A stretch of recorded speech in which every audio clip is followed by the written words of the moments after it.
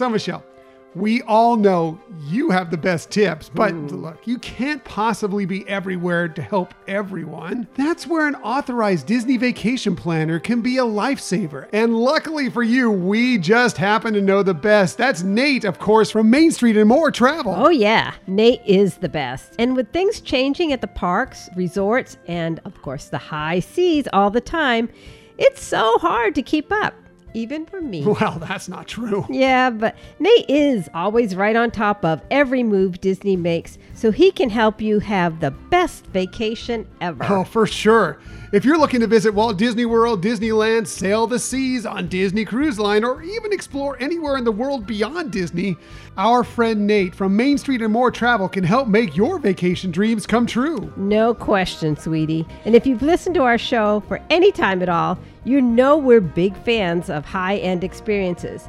And that's just what you get when you work with Nate. He'll give you concierge-level vacation planning services, but at no additional cost to you or your family. Heck, you may even save money if discounts become available, because Nate is always looking to make sure you get the best deal possible. And did we mention all of this comes at no extra cost to you? That's because it's Disney that pays Nate for all that top-notch service he provides, so you don't have to. So if you're looking for the best person to plan your magical vacation, just go to DizTripsAndMore.com. Fill out the form on the website to get the process rolling on your next fabulous trip with Nate. And be sure to tell him Tom and Michelle sent you.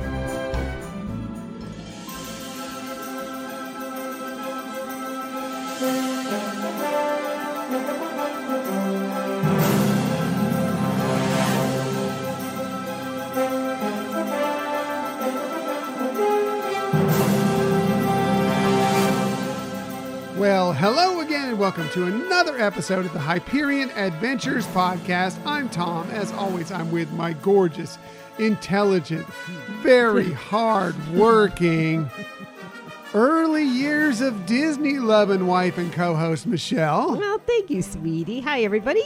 So good to have you with us. We are actually recording this episode on Friday, November 11th, 2022. It'll be dropping on the usual day, Sunday, November 13th, 2022, but we had to record a couple days early because I don't have the weekend off, so we had to fit it in wherever we could.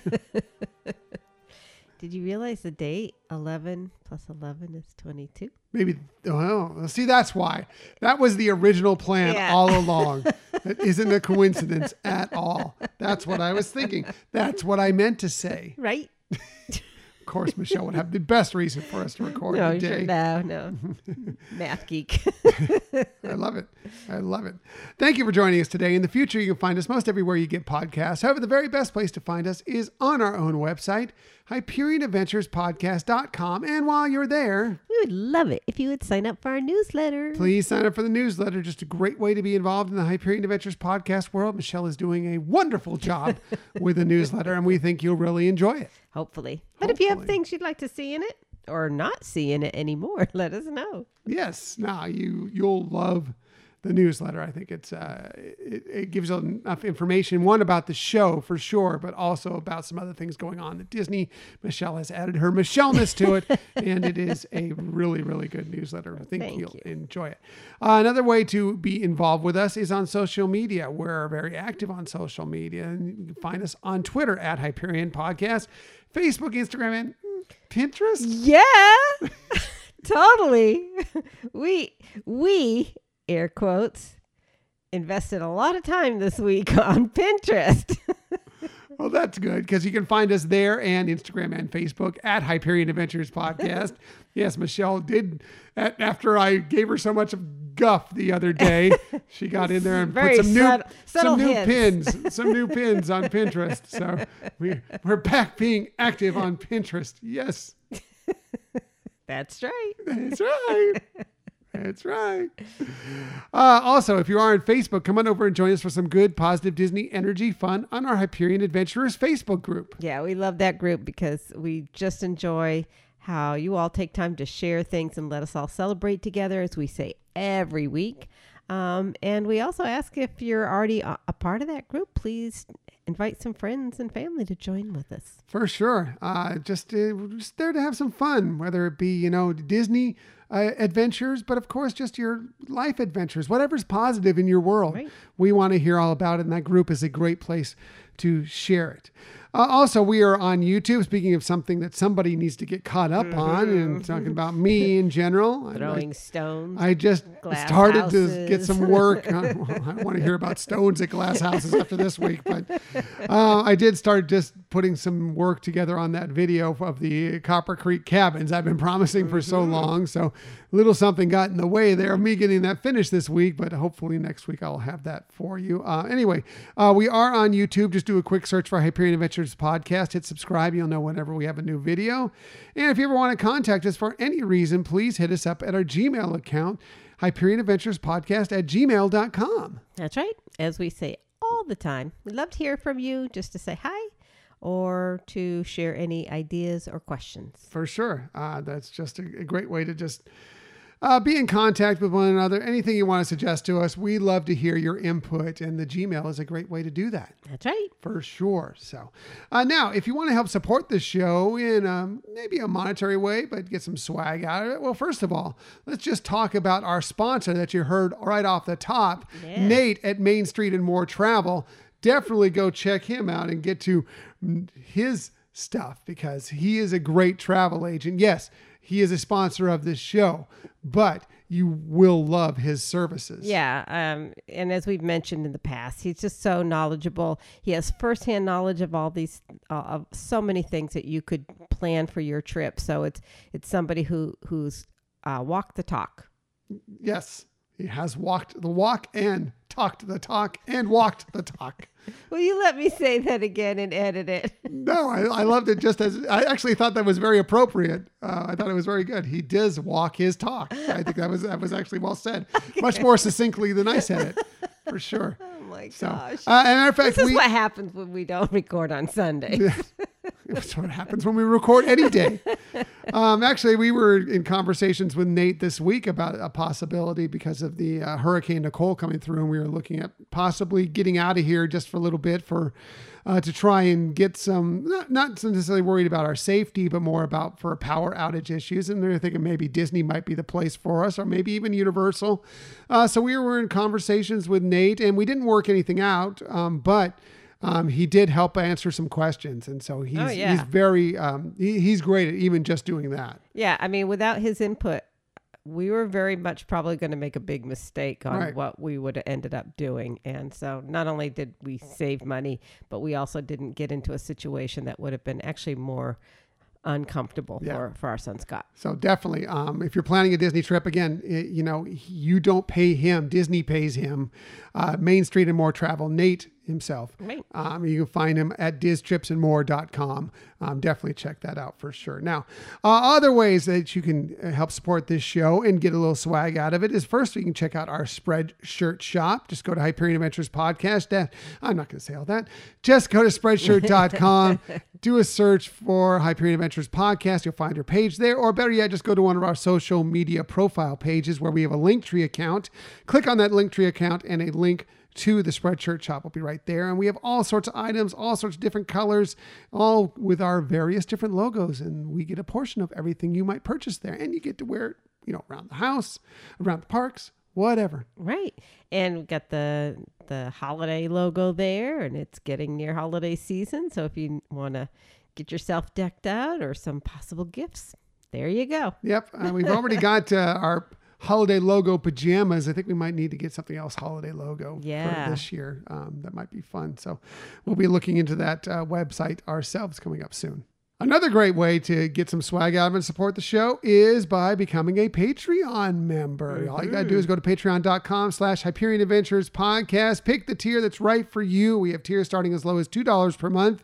And once again, we appreciate everyone who's already become a Patreon member of the show. Yeah, you are truly special to us. And we, as Tom said, we appreciate it. We can't thank you enough for really helping cover the costs of producing this show. Yeah, so much. Thank you so much for, whether it be purchasing things through the Spreadshirt shop, whether it be, being a Patreon member.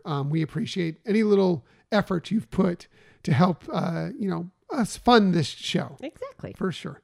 For sure. Now, before we move into this week's information. We always kind of like to take a look back at the week that was, because boy, it can be tumultuous in any given week. And this week was very tumultuous for us here in Florida.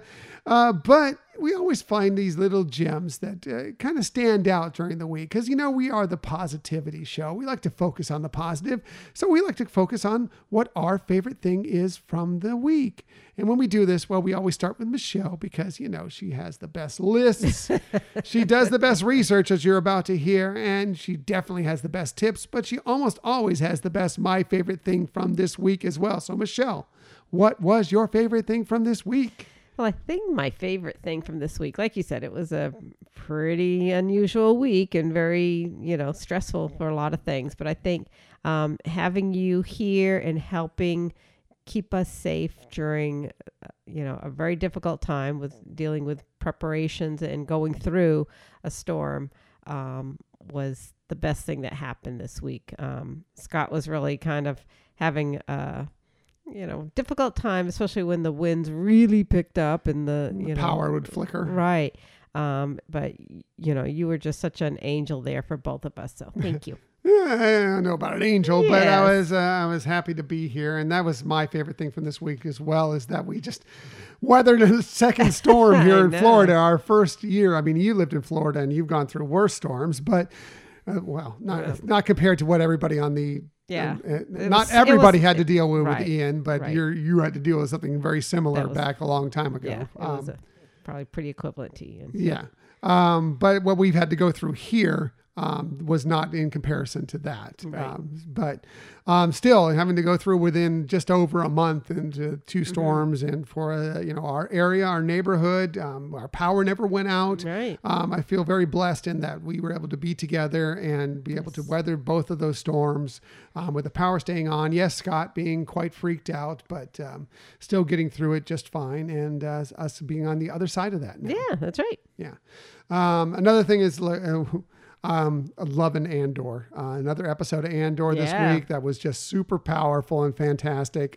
Had to bring it up because it was one of my favorite things from this week as well. That is true too. Yeah, it's so sure. good. It It's really the is. acting in it, the story. It's edge of your seat stuff every single week. Yes, yeah. I was going to say similar, that you're so drawn into this storyline. Mm-hmm. It's adult Star Wars. George always said, and I've always been fine with this, that Star Wars is kind of meant for 11-year-old boys or whatever, or 11-year-old children, that it's made for kids. It's more of an adventure, a space adventure. This is very much an adult series. This is, I doubt that this is going to be your, 8-year-old son's favorite, Star Wars, Right, but it may be yours as an adult. Exactly. Yeah. It's just, it does, you need to have experienced some of the life skills to recognize what they're going through in this in the situations of this storyline. Yeah. And I love both aspects. I love Star Wars for being the space adventure that I loved as a kid.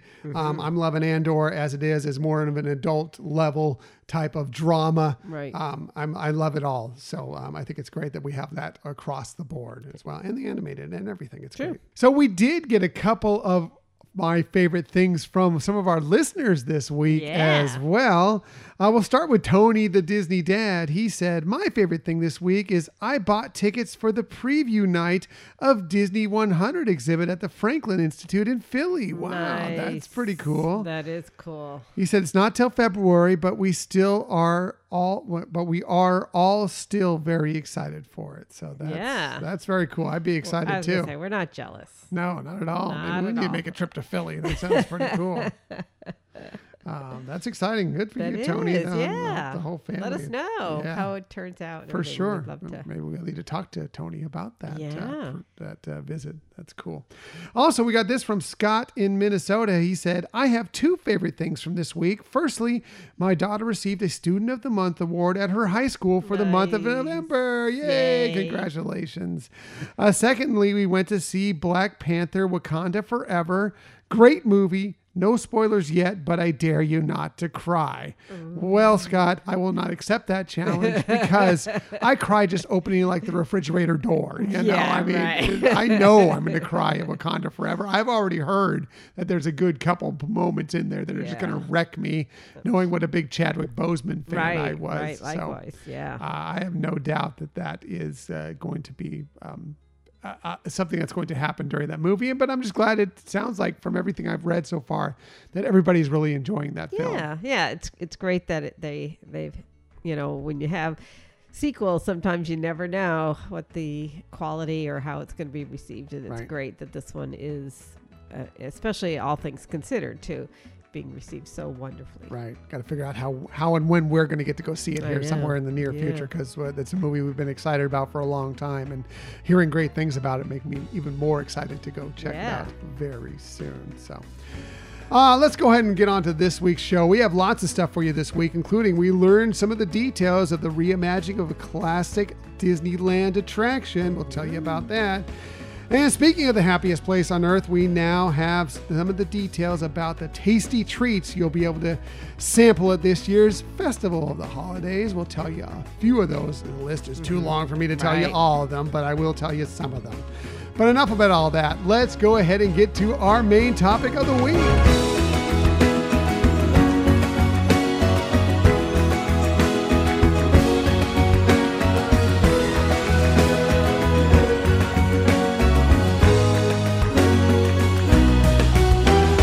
Michelle, this is really exciting. Again, coming up on the 100-year anniversary of the Walt Disney Company. And we started this last month, and we're looking forward to doing this series throughout the year, kind of counting down to that 100th birthday of the Walt Disney Company. Yeah. It seems like it's going to be hopefully a lot of fun for people listening and for us as we're doing some of the the exploration of the information to share. Right. And Michelle, the best thing about it is Michelle is bringing more of her great research to the table.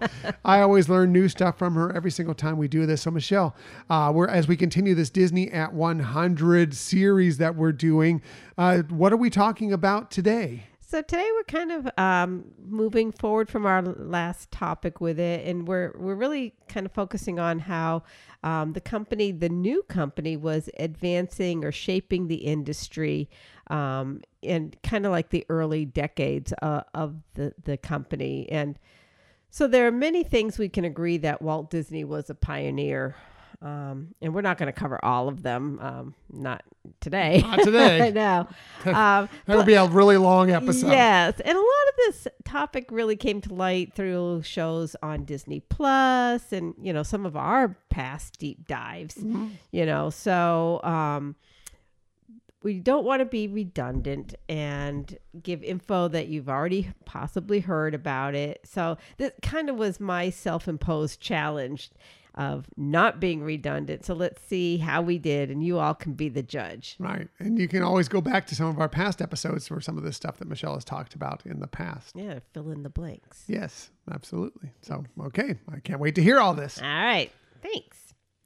All right. So for the second in our series, as I mentioned, we're looking at the shaping and advancing of the industry, but it will also going to include some information about merchandising, since that ultimately also plays a big impact on getting greater devotion to the company and obviously getting some funding to help new technologies. I don't think Disney has ever known a thing about merchandising. I don't know where you're coming this from. Well, we're going to be looking at how it began. Okay. Very good. So, we talked in the past how Walt was pioneering bringing together the worlds of live action and animation in the Laugh-O-Grams and the Alice series. And so that's, obviously one of the great examples of his pioneering spirit in storytelling. So today we're going to start out with another segment and talk about sound. And so, honey, can you think of what early Mickey Mouse film do we most associate with the use of sound? Steamboat Willie. You've got it. That's right. So Steamboat Willie, it wasn't Walt's first attempt, nor his second, at getting the now very famous Mickey Mouse distributed. In fact, Walt reported once that a rather unpleasant distributor told him, "They don't know you and they don't know your mouse." But the third time was a charm. And so Steamboat Willie premiered on November 18th, 1928 in New York Colony Theater. And it was one of the very first cartoons that successfully utilized synchronized sound. And Walt actually received $1,000 for a 2-week run. And that was the highest amount ever paid for a cartoon on Broadway. So it saved the company and a star was born. Yes, absolutely. $1,000. Hey, Yeah. that's good money back in the day. Yeah. So, and we could get in again. There's been a lot of talk about Steamboat Willie and sound and synchronized sounds. I'm not going to get into it, but obviously we saw that Walt knew sound was going to be an important part of storytelling. And it's really what changed from the first two shorts that, and we've seen them, like with Plain Crazy. Plain Crazy, yeah. And how he was trying to use, historic figures into storytelling, but it just, with people not knowing Mickey and without, the enhancement with sound, it really didn't seem to be able to be, catch the eye of distributors. Mm-hmm. So. Yeah, well, there is something to that. I mean, we use more senses when you're in there. If you can add in, yes, of course, the visual that is going on, but then you add in the fun of some of the sounds that he would get on Steamboat Willie. Just the horn itself, the air horn on the boat. It was enough to just kind of bring you into the and make you believe, even though it's obviously a drawing that's going across the screen, make you believe because you're hearing this as well, that you're within this story. Right. Definitely. I mean, if you go back and watch Steamboat Willie and pay attention to the use of sound, it's like every gag thing was really punctuated by the use of sound, and that you couldn't have done that same film the same way with that same story without sound. Right. I agree. It wouldn't have completely. It wouldn't have really, taken punctuates everything that happens on the screen. Yeah. So if they were trying to tell that story without sound, it would have had to be very different. Right. So. Okay, so now let's shift to color and the use of color. So, again, Walt was pretty much the pioneer in this because actually it was something he was determined he wanted to add to his productions, So in the early 1930s, black and white film was pretty much still very dominant, and mainly because the attempts of producing color on screen just really wasn't ideal. They really couldn't get the color to feel lifelike. And there was a journalist, Pete Martin, who interviewed Walt, and Walt said, "I had always been interested in color, but the color of the film at the time was not too good. It hadn't met with too much success as in the theaters because there was a certain blurry quality to it." So, Walt knew he didn't want to just add color for the sake of adding color because he still wanted a quality product. Mm-hmm. But when Technicolor introduced a process that had 3 separate rolls of film, one for red, green, and blue, and combined into one image, then the result was very vibrant color and one that definitely Walt felt would be the process that he could use for his films. Mm-hmm.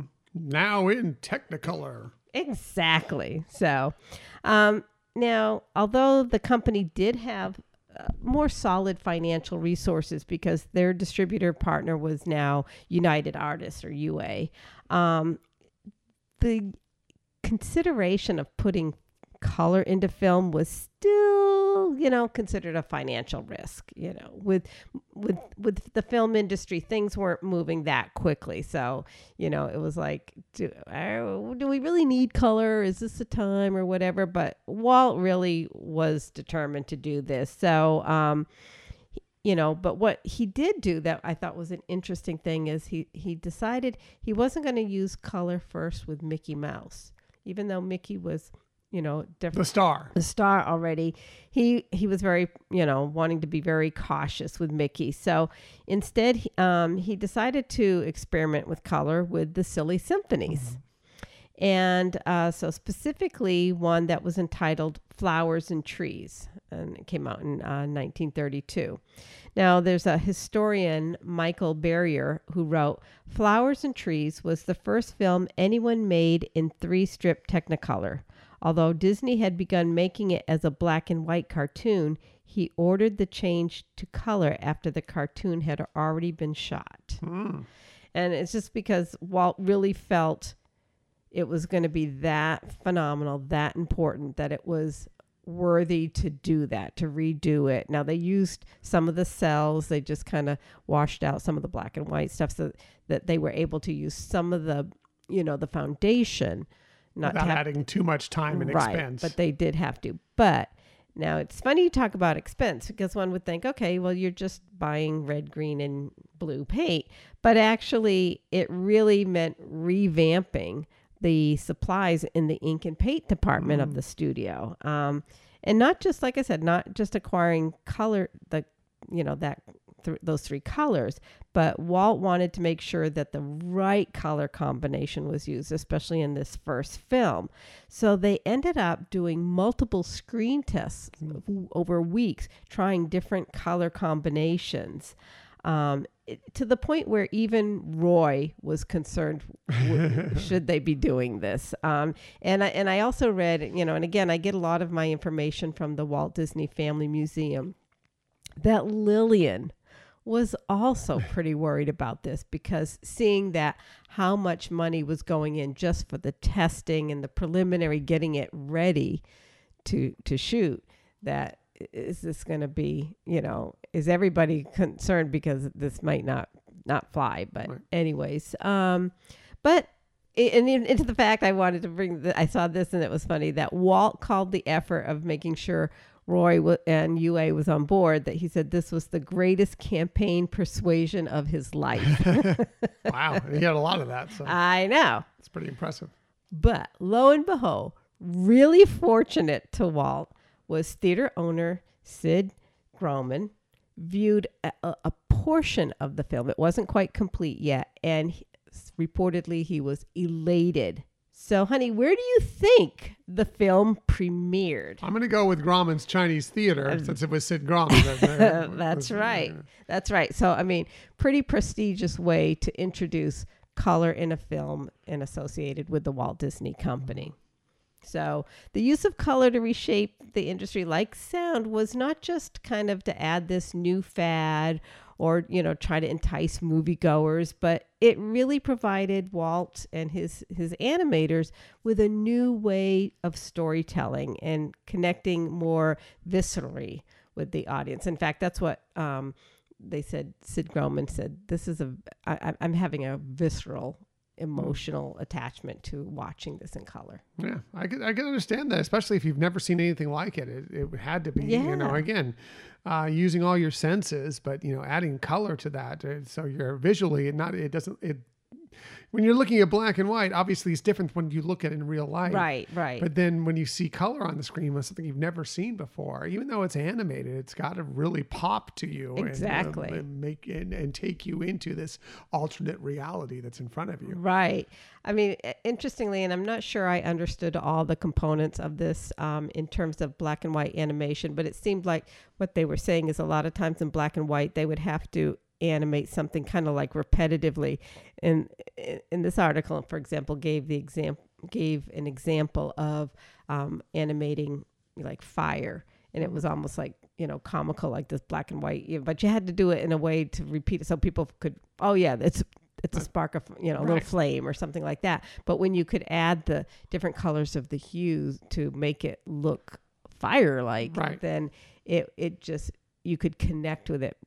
Totally makes sense. Yeah, from the core, in other words. So now the incredible thing, I guess if you want to call this a fun fact, I thought it was a fun fact, that November, Flower and Trees became the first cartoon to win an Academy Award. Wow. I know. So Talk about leading the industry. Well, it sounds like definitely warranted. I mean, the first film in color to be on the screen, and then to put that effort in and first make that cartoon, happen. First cartoon, right, in color to be on the screen. It totally makes sense as to why that would have ended up winning an Academy Award. I'm sure it was a special Academy Award. But so it was for the category of short film. Okay. And it was the first year that the Academy used that. They did, they had short animation, short film. I'm sorry, I'm blanking on it. But they had 3 categories of short film. Mm-hmm. So it was the first one that was the first time they had the short category. The animated short film. Okay. Yeah. So Very cool. Yeah. So here's a trivia question for you, honey. Let's see how you're going to do with this I will one. fail. I don't think so, because I'm going to give you a hint too. What was the first distributed cartoon of Mickey Mouse in color, though? And I'll give you a hint. It's one of my favorite classic Mickey shorts, and there's a nod to it in Mickey's PhilharMagic. Oh, is that the band, the band leader? The band concert, right? Yeah. Yeah, very good. I couldn't think of the name of it, but I when he mentioned that, I'm like, okay, yeah. So good. Bravo! You get points for that one. Apparently, because you're generous. And I'll just wrap up this segment here on, some of the pioneering in terms of storytelling process. But another fun fact that I ran across, and it was verified in multiple sources, that actually Walt was able to secure a 3-year exclusivity contract for the use of the new medium of Technicolor. Wow. Yeah, right. So, he definitely had a way with individuals with his charisma to be able to secure something like that. Because again, yes, Mickey was a star by then or whatever, but this was still a fairly new company. This was in the early 30s. So for him to get Technicolor to say, okay, you're the only company that can use our new, obviously Technicolor is going to want to produce more and get more business with this, but to say, okay, Walt, for 3 years, you're the only animator who can use this technique. You're the only one that we feel will get it right with our products. That's true. Yeah. That is true. So, but it definitely helped keep promoting this, keeping Disney unique and high quality. For sure. Yeah. Very nice. That's great. Thank you. All right. So ready to jump into merchandising? Always. I love merchandise. So the way this is supposedly happened was that in 1929, Walt was in New York for some business meetings, and he was approached several times by a gentleman offering a business deal. And Walt, in a later interview, said, quote, "A fellow kept hanging around my hotel, waving $300 at me and saying he wanted to put the mouse on a paper tablets for children to use in school. As usual, Roy and I needed money, so I took the $300. Sure. But really, Walt and Roy, they were really concerned about using Mickey in merchandising because they really felt they needed to protect Mickey because they lost Oswald, which was so important to him. And that really, you could tell that played an important role in Walt, and it just kind of took the wind out of his sails for sure. So this was, obviously something he felt there was a need for financing, but how do you do this and still make sure you don't lose Mickey, because that would have been a devastation loss if somehow through merchandising he lose that. So, and Roy felt similarly. And in an interview that Roy had, decades later, he described their approach to protecting the rights with their infamous character. And he said, quote, "We developed the merchandising to a point more from the angle to protect the characters, not realizing its money potentials." And obviously, you don't want to license them out to everybody because that's when it could get out of control. Right, you start using Mickey on everything if you license it out to this random company and this random company over here. So you got to kind of keep that close to the vest, essentially. Sure. And I mean, it wasn't part of their industry that they were, right? They were animators and they were filmmakers, not necessarily businessmen who had, tremendous knowledge or ability to know how to market merchandising, et cetera. So yeah, makes sense. Yeah.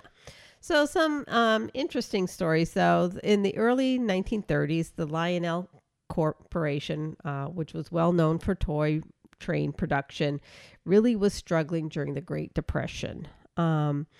And an individual, and we'll talk a little bit more about him, but his name was, they called him Kay Kamen.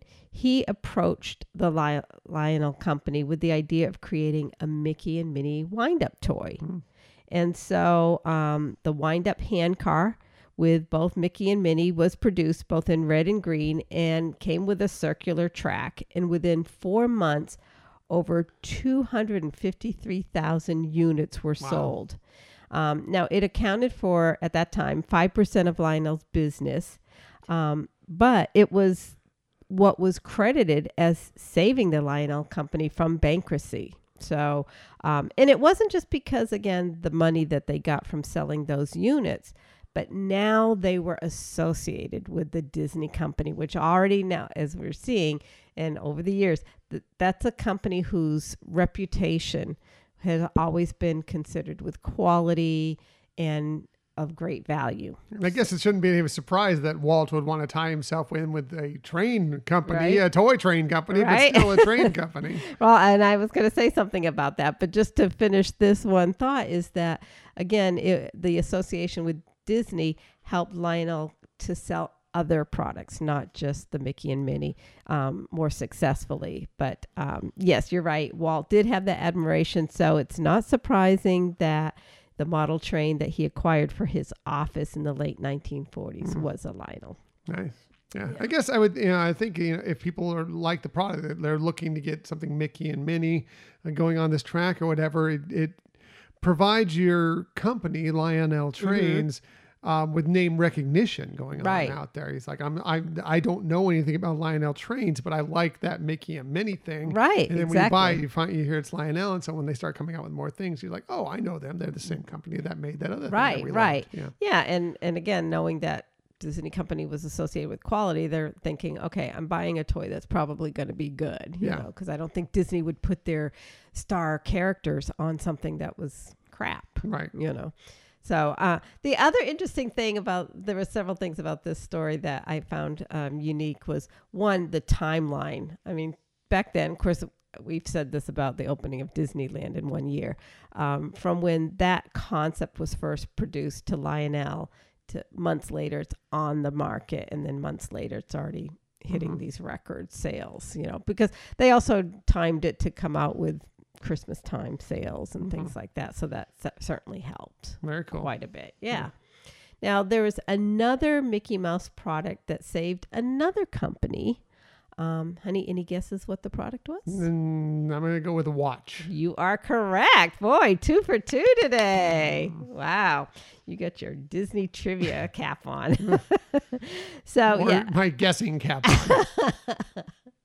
So, in the early 1930s, the Ingersoll Waterbury Company was given the license to manufacture the watches. And again, the company was close to bankruptcy. And according to an author, Bob Thomas, he wrote Walt Disney, an American Original. He claimed that within weeks, the demand for the watch caused the company to raise the number of employees at its Waterbury, Connecticut plant from 300 to 3,000 employees. And 2.5 million Mickey Mouse watches were sold within 2 years. I know, it's such a big thing. I mean, right? You think about it, the Mickey Mouse watch it's a cultural icon. Right. And it all started, and again, I don't know if there was an intentional approach of going to companies who were struggling, or if it just happened, that's what it was. But at least for those two products, that it really helped turn their companies around by associating them with Disney. For sure. So now, around that same time, the first fabric Mickey Mouse doll that was approved by Walt and Roy to a Miss Clark was being sold, and the demand for the dolls was so high that Walt and Roy actually gave permission to release the sewing pattern to McCall's. And if anybody has ever done anything with sewing, McCall's is a pretty big name for, patterns for for sewing. So I thought that was pretty interesting too, that, cool. It's like, okay, the demand for the product exceeds what the supply can be. So how else can we market this? Let's sell the way that you can make the product yourself. Right. You don't actually have to make anything. Right. It's just a pattern. There you go. So knock yourself out. Right. But as I mentioned, Herman K. Kamen, who was referred to mostly as K, is the man credited to being the genius behind the marketing of Mickey Mouse merchandise in the early 30s. Now, according to Roy, he said, quote, K walked in one day and said, I don't know how much business you're doing, but I'll guarantee you that much business and give you 50% of everything I do over it. We made a deal with him. He was a merchandise mind fellow. He did a terrific job for us. And the numbers really speak for it. So Walt and Roy signed with Kamen for a contract in July 1st of 1932. And not long afterwards, within, I think, like a year, he became Disney's sole merchandise licensing agent. Now, Kamen partnered with the company. It became one of the most successful collaborations in business history. Within 6 months, he doubled retail sales of character merchandise to $6 million. And by 1935, over $35 million worth of character merchandise had been sold. Wow. So that meant by the late 30s, the royalty income from merchandising exceeded the revenue from the film rentals. Wow. That's pretty incredible. Right? Yeah, the guy definitely was a genius with this. That merchandising would take such a leap forward, because I don't think that it was, I'm guessing it wasn't a big thing for many of these companies to make this merchandise and market it the way that it was done to that point. Right, right. In any of the film industry. Yeah, exactly. And I mean, again, if you're, Mickey Mouse and probably a lot of companies didn't think to include it in marketing, thinking it's for kids and, we're marketing to adults. If you're a watch salesman, right? You're thinking, what person would want a Mickey Mouse watch? What adult, But hey, it was a hit. It was a hit from the start, and, but I love too how like the grassroots of somebody making a stuffed doll, and that it became so popular that they're like, okay, we need to sell the rights to be able to let people make their own too, and I don't know. I mean, some of that could have been to the consideration that some people might not be able to afford the doll, but could afford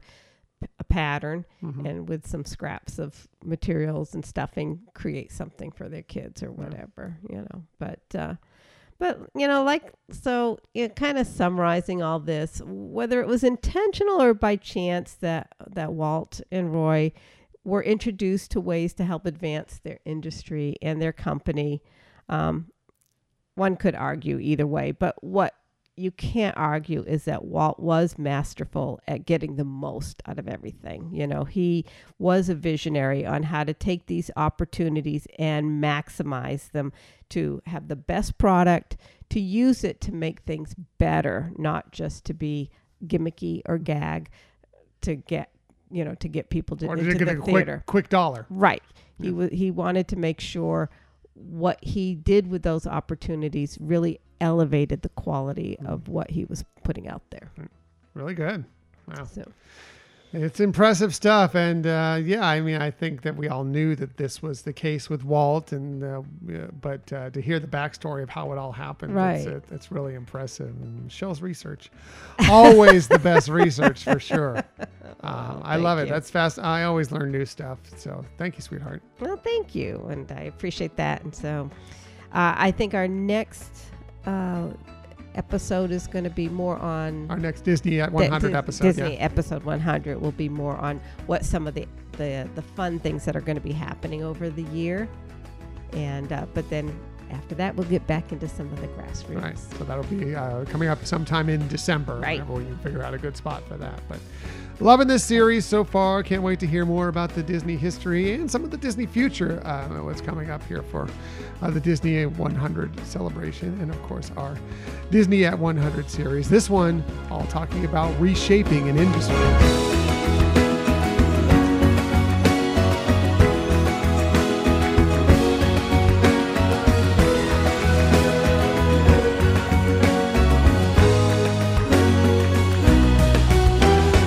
Thank you, sweetheart. I always learn so many things whenever we do these looking back at history, these research pieces that Michelle does. She does a fantastic job with it. Well, thank you. I appreciate it. And it's fun doing it. And, it just makes me appreciate more and more the rich history of this organization. And it's just kind of neat to have this 100 years of wonder. It's pretty incredible. That we're working our way towards it. There's going to be more coming up in 2023 from the company standpoint, and that's going to be one of our topics in the future. It's all part of the history of what the Walt Disney Company is built on, and that animation, right. And how they changed it. It's just so super crazy to think about that.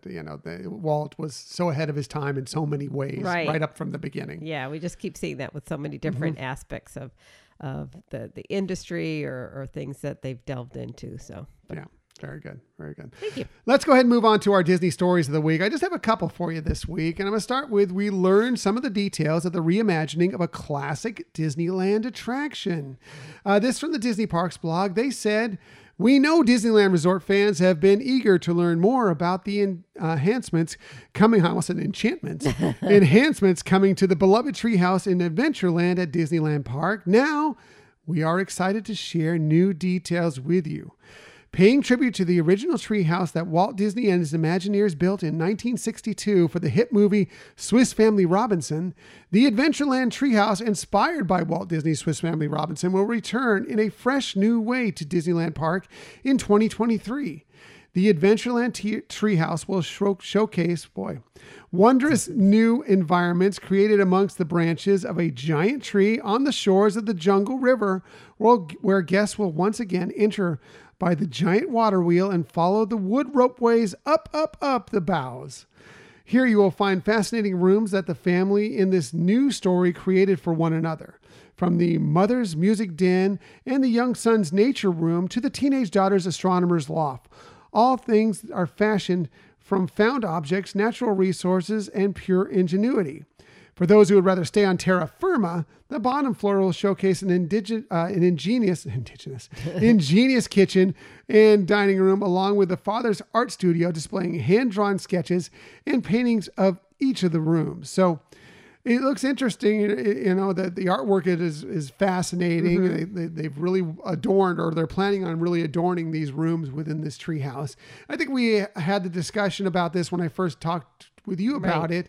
And you were mentioning there's some things in there that weren't really like the Swiss Family Robinson treehouse, but rereading that story, it sounds like they're trying to come up with a brand new story, just kind of with Swiss Family Robinson is kind of there. Inspired by. Right. This is the Adventureland treehouse, not the Swiss Family Robinson treehouse anymore. So if there's some things in there that weren't on Swiss Family Robinson, right, that's because it's not technically Swiss Family Robinson. Right. Yeah. And I'm wondering if there's actually something that's coming out or has been out that we're just not aware of, whether it be a book or something with a new reimagined storyline. Right. Well, I mean, I think the one thing we've seen consistently recently is that the Imagineers, when they're doing something, it's all based on story. Like when they decide to change something, they develop this elaborate backstory as to why these things happen. I'll be interested to hear what the backstory is to the new Adventureland treehouse, and because I'm sure, just judging from everything they've done so far, I mean, even just we're talking about Top of the World Lounge Villains Lair, how they had this story about how during COVID the villains took over the lounge for months, and just kind of stuff like that. I find it fascinating, the stuff they come up with. Yeah, it does seem like they are very much embracing and promoting storytelling. Mm-hmm. It's good that they recognize that that's a skill set that company, has really been a leader of, and really promoting that in all aspects of their, their business entities. I like it that you can take things at face value, but then if you want to be interested and find out more about why things are, where things are placed, where they're placed within it, Right. then this backstory comes into play. And if you Sure. can be there and just be a, casual visitor and just take it as what it is, or you can be more involved in it and, wow, that is there because this person within this story like this, or we visited this place or whatever, I think it's fascinating. It's also interesting how they're doing storytelling within storytelling. So like when you're talking about on the ground level where it has artwork depicting what the father was imagining the house to be made of, or designed like, it's like, okay, that's his story within this story, so pretty cool. Fascinating. I think it's fascinating that they decided to have a ground level of this treehouse that people can enjoy, because not everybody wants to climb all the way. Once you start going up the treehouse, you're going to be climbing for a while. It's one way. On a hot day, maybe it's not the thing you're going to want to do, Right. So you can still kind of enjoy some of this, maybe take a little piece of your day to go explore it, and you won't have to climb if you don't really want to. I mean, Right. highly encourage it, but you don't have to do it to enjoy a piece of this new attraction, Right, reimagined attraction.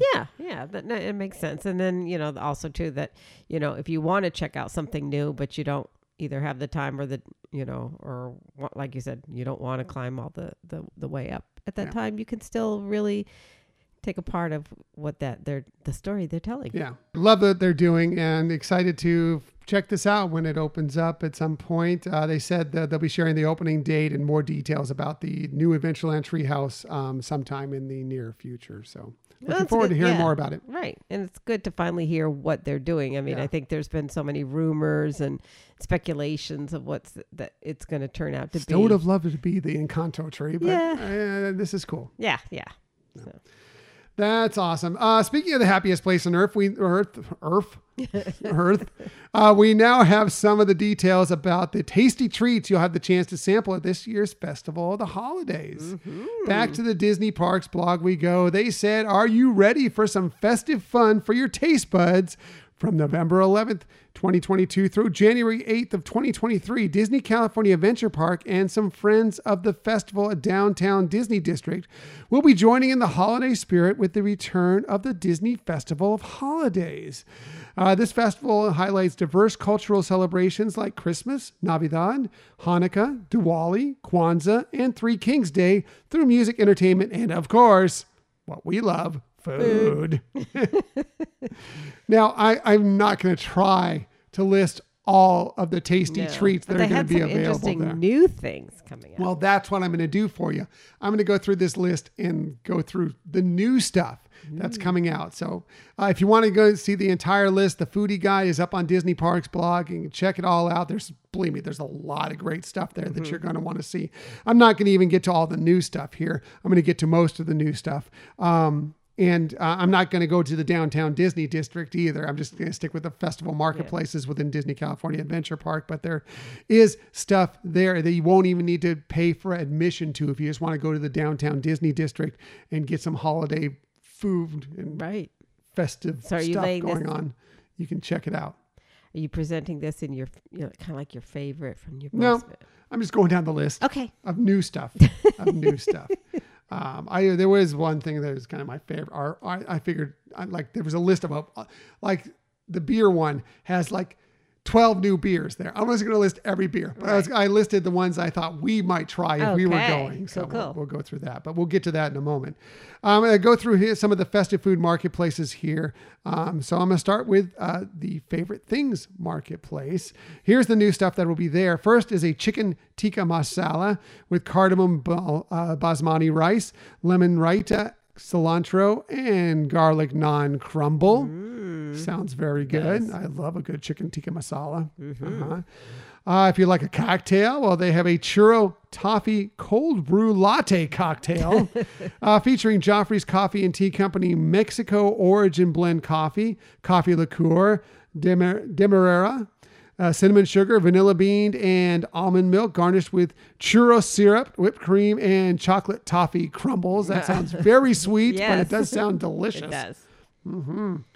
On to more spirits at Making Spirits Bright. First is a non-alcoholic dish. It's Santa's Milk and Cookies Hot Cocoa. Nice. Inspired by the Disney Plus series, The Santa Clauses, it's whole milk with the flavors of cookies and cream and white chocolate topped with flavored whipped cream. So that sounds good for the kiddos, maybe, or the kid at heart. Now we're back onto what we will enjoy, like the red wine flight that has Sebastiani, Cabernet Sauvignon, Cunde Merlot, and Alexander Valley Vineyard Syrah.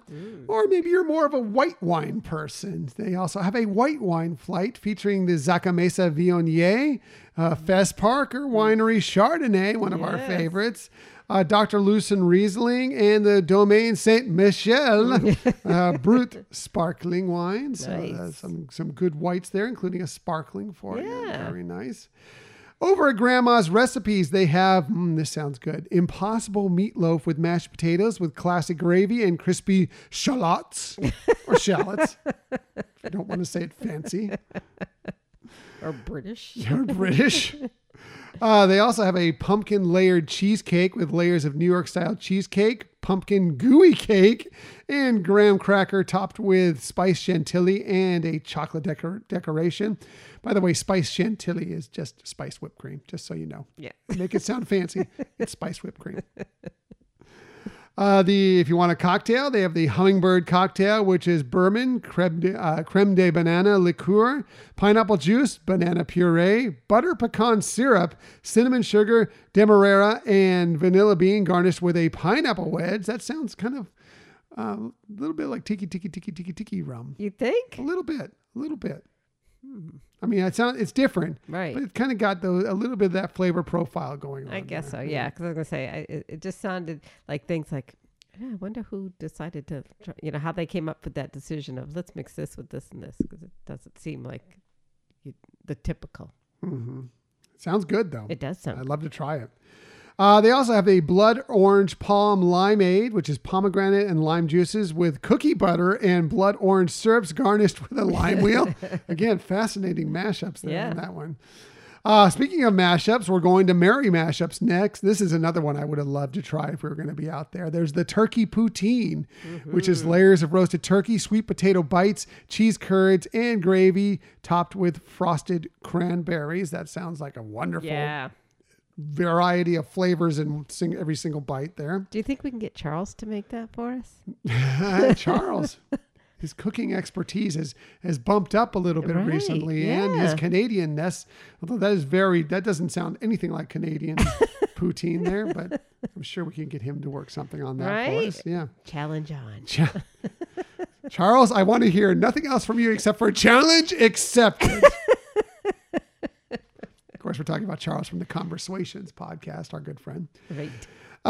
Moving on, there's a spicy apple cider margarita. Interesting. It's reposado tequila with apple cider, house-made ghost pepper cinnamon syrup, raspberry syrup, and lime juice garnished with an apple chip. Wow. That sounds like something fascinating for sure.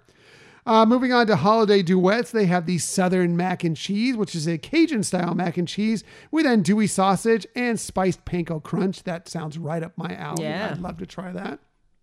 Little cheesy, a little spicy. Yeah. I love it. Sounds good. They have is this a cocktail? And that's a non-alcoholic cocktail. It's the Ceylon Splash, which is Joffrey's Coffee and Tea Company Ceylon Black Tea, with passion fruit juice, coconut syrup, and calamari puree, garnished with an edible purple orchid. Nice. Yeah, sounds like it's tasty and beautiful. Yeah. If you do want something alcoholic, they have the Huckleberry Sake Sangria, which is Merlot, sake, huckleberry syrup, orange juice, and cinnamon syrup topped with sparkling water and garnished with an orange wheel. Wow. That sounds good. Moving on to a twist on tradition. This is, again, up my alley. They have a curry mac and cheese with cilantro oil and crispy garbanzos. Love curry. Love mac and cheese. Yeah. That sounds pretty good. It does sound really unique and good. Yeah. I also have these are all the new dishes, by the way. Each of these booths has more than what I'm telling you right now. Right. These are just the new dishes at each of these booths. They also have the guava melon lassi, which is a guava nectar, rock melon syrup, non-fat yogurt, and honey garnished with cinnamon whipped cream and honey flavored cereal. honey flavored cereal. Is that like Honey Nut Cheerios? What is it? Yeah, What is I know, the right? honey flavored cereal that Something they're talking for about. Winnie the Pooh.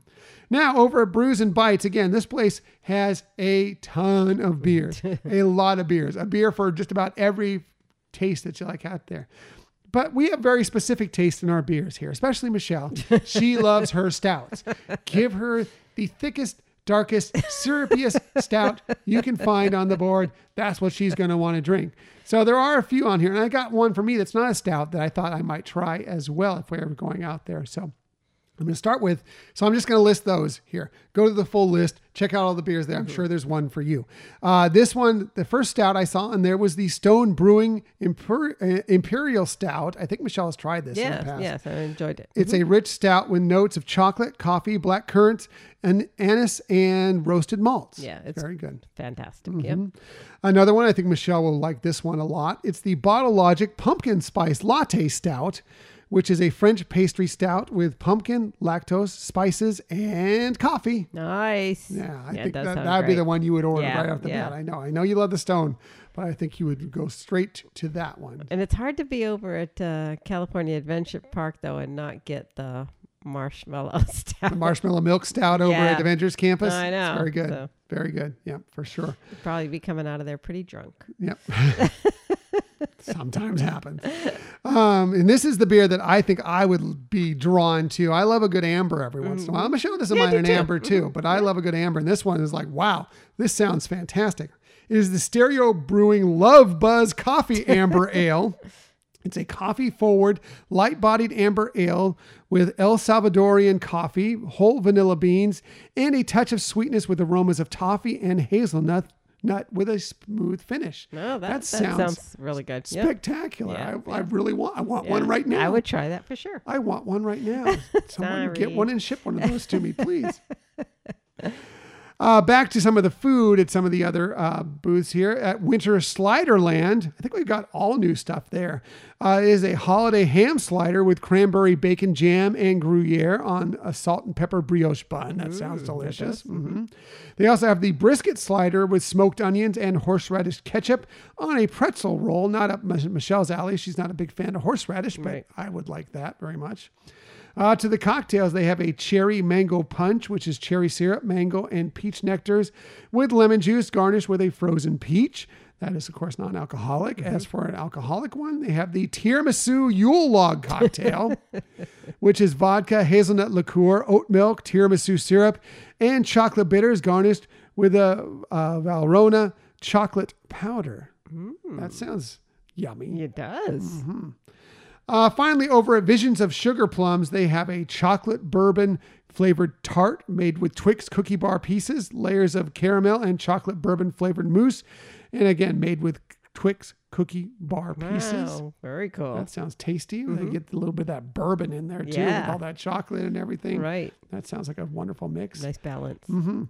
As far as now this is an alcoholic dish. They have a cranberry chai pisco punch, which is South American brandy, cranberry and lemon juices with cranberry and chai syrups, garnished with a lemon wheel. And they also have a pina hibiscus mezcal mule with mezcal, pineapple, ginger, lemon puree, pineapple, lemon juices, hibiscus syrup, and ginger beer garnished with a pineapple wheel. Wow. Yeah, both sound very They good do, and refreshing. Yummy. So like I said, that's just as long as that list was that I Right. just went through, that's just a small portion of what's out there for you to Yes. sample. You should definitely check it out if you're in the area or if you can venture to that area. The Festival of the Holidays at Disney California Adventure Park. I know Epcot gets all the festival love. Right. But there's some pretty good festivals going on at Disney California Adventure Park as well. Yeah, we always enjoyed them for sure. And the Festival of the Holidays, we love the food, the entertainment. You know, like you're saying, it's got a broad scope that hits on all the different holidays that come around this time of year. So it's really enjoyable to be out there during the Festival of the Holidays. For sure. So definitely check that out. So that's it for the Disney stories of the week. Oh, does Michelle have something for us? You know, I don't know if this is a Disney story. I'm sure people know about it, but I feel like we've never, we've talked about the overlays of, we did an episode on Halloween overlays, but I know we've talked about at Disneyland, the holiday overlays, like at Cars Land. This year at Walt Disney World at Epcot, they are also having. I'm having a difficult time to talk. Welcome to my world. Spreading, yeah. They're having an overlay with their newest attraction, the Cosmic Rewind. Yes. With the soundtrack. I'm still waiting to hear what songs are a part of it. I know. Is it just one? Is it just Mariah? Are there several? Yeah. Is it rocking around the Christmas tree? What is going on? I know. But yes, that was announced a while back. But yeah, in case you didn't hear that, that is a good story. Michelle's story is always the best stories. I'm fascinated to find out what that's all about. I don't know if I'd say that I'd consider riding it again. But, I know, right? Not for that, maybe. I would like to hear what songs they have. Yeah, I'm glad to see that they're doing something. Especially with the new attraction and Epcot that has that holiday overlay. Yeah. And they also do the Jingle Cruise over at Magic Kingdom. Right. And there are some holiday overlays there. Usually Living with the Land has a little bit of a holiday feel to it. They put some lights and some other things and some of the plants that they're growing there, some of the vegetables and such. So it's not like Disneyland has, just the monopoly on the overlays. Right. Walt Disney World is starting to add, especially more during the holiday season as well. For sure. Very good. So now that's it for the Disney stories of the week, but we never leave you without giving you some sort of tip that might help you on your next vacation. And we do this. Well, we always start with Michelle because, you just heard it. She has the best research. She has the best lists, and she definitely has the very best tips. So let's get to it. Here is Michelle's tip of the week. You're just so sweet. Well, if you have a Disney Visa credit card, you know how great those Disney reward dollars that you acquire from having that credit card come in handy, especially for purchases at the parks.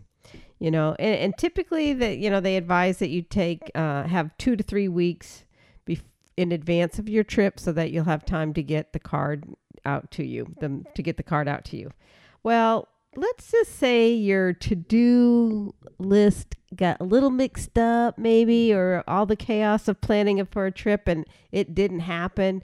Well, no worries, because you can actually pick up a Disney Rewards redemption card at various locations at Disneyland and Walt Disney World Resorts. You can go to the Disney guest relations booth and ask them specifically for which locations they can help you with. But once you have that card, you can get it activated and loaded right away by calling a number that's on the sticker on the card, and disaster averted. That's very good. That's really interesting. That's good to know because, the first time you get it, you have to make sure they know and then send that redemption card. But if you can pick it up right there in the parks, that would be very beneficial to you in case you should fall behind on your to-do list of getting ready for your trip. But once you get that card, it's great. It's really easy because once you have your redemption card, all you have to do is, it's like reloading a gift card. You just reload it full of your reward points when the time comes. So we've done it many times, brought it to the parks and, just put, a lot of our account charges right on that card. We've done it on Disney Cruise Line. We put Remy right on that card. Thank goodness, because Remy, expensive. We're going on a Disney Wish cruise here in January. We're going to Ashante. Believe me, Ashante is going to be right on that Disney Rewards card. Exactly. Because it makes you feel better when you see that price that you paid for those restaurants, as exquisite as they are. And, value is what they are to other people, I find that it's so good and such an experience that it may be value. Still, that is a hefty price tag to put on anything. So when you get to use those reward points for that kind of makes it nice. Right, exactly. Yeah. Very good. Michelle's tip, always the best tip. I don't know. My tip this week, I'm going back to the Festival of the Holidays at the Disneyland Resort. And this kind of works for every festival, at least most of this. But we've gone through this many times, but I always like to kind of bring this out as a reminder again when you start going to these festivals, and especially when you start looking at the food. Go with a game plan going in, because you just heard a small portion of the great food and drinks that are available at the Festival of the Holidays. And again, this goes true of the Epcot festivals as well. You're going to want to know what's there and kind of plot it out before you go, so you can kind of make sure you sample those things that you really, really like. You don't fill up so early that there's that one thing that you thought about. You're like, oh, I wish I got that. but now I'm stuffed Right. because I've already had 5 dishes, and I can't eat that as well. So if you plot it out, you'll kind of have a game plan going, and know if you're going multiple times as well, because that will also play into this. I even think it's best to rank them, and like, okay, I want to be sure and try this, and I want to be sure and try this. And then if I can try this, and if I can try this, that's great as well. It makes things easier for you as you're making your way through these kiosks. Right. Yeah. I mean, and you can get the foodie guides, from the Disney Park blog, and it could be a fun family, activity of let everybody, pick out their top 5-ish list or whatever or something. And then, kind of decide and hone in on what as a family you're going to make sure you enjoy. Right. So, that's a good point, is getting the family involved in it, and especially because, if you get more people involved, you can also get a bunch of different dishes, and you may be able to sample a bite or something off of somebody else's stuff. And you might decide, hey, I tried their thing. I like that a lot. I'm going to go get one of those myself. Right. Exactly. Now, this isn't going for any of the festivals at Walt Disney World, although I wish it did. But at the Disneyland Resort, definitely, if you're going to go and maybe purchase for multiple people, or you're going to be going back multiple times, get the Sip and Savor Pass. It will save you money if you buy on the higher end of the dishes out there. It works out to about what a Magic Key holder discount would be at many restaurants. Again, it is if you're buying the more expensive items that are on there using those tabs. You get 8 tabs for every Sip and Savor Pass that you have that you can use to purchase most of the items, non-alcoholic, of course. But it will save you money if you're buying a lot of stuff. Now, if you're just going for one day and you're going to try 3 things and it's just you, it's probably not worth it to you. But if you're going with if you're going only one day and it's yourself and your significant other or whatever, and you're both going to get 4 dishes or whatever, then you can split that up. If you're going multiple days, obviously you'll sample more than just 3 things. Yeah. So it's definitely worth it in that case. So definitely invest in that if you're going and you fall into those realms. Right. So realms. I didn't say anything.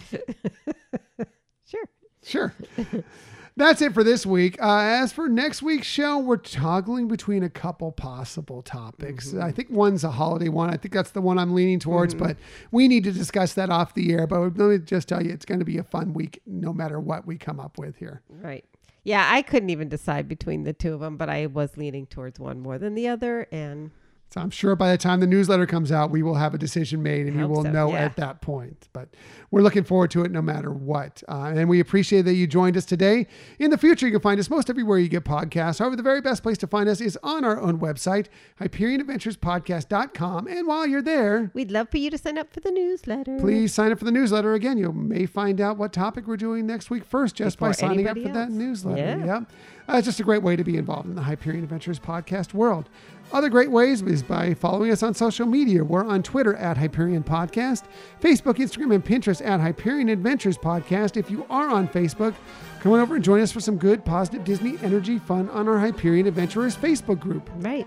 And the other thing we always ask is if you could take time to give us a review and a rating. We truly appreciate that. Yep, it helps so many ways that we don't even understand, but it does. We know it does. And we appreciate everybody who's already given us a rating and a review. Right. Also, we're on YouTube. If you want to find us there, just do a quick search for Hyperion Adventures Podcast. Hit subscribe. You'll know whenever we have a new video. And if you ever want to contact us for any reason, please hit us up at our Gmail account, HyperionAdventuresPodcast@gmail.com. And we love hearing from you. We do. We love hearing from you in every different way, whether it be through social media, whether it be the Gmail account, whatever. We just love connecting with you. That's right. And thank you for listening to another episode of the Hyperion Adventures Podcast. We look forward to sharing some time with you again next week. Until that time, I'm Tom. I'm Michelle. And we hope that you have a magical week. Bye.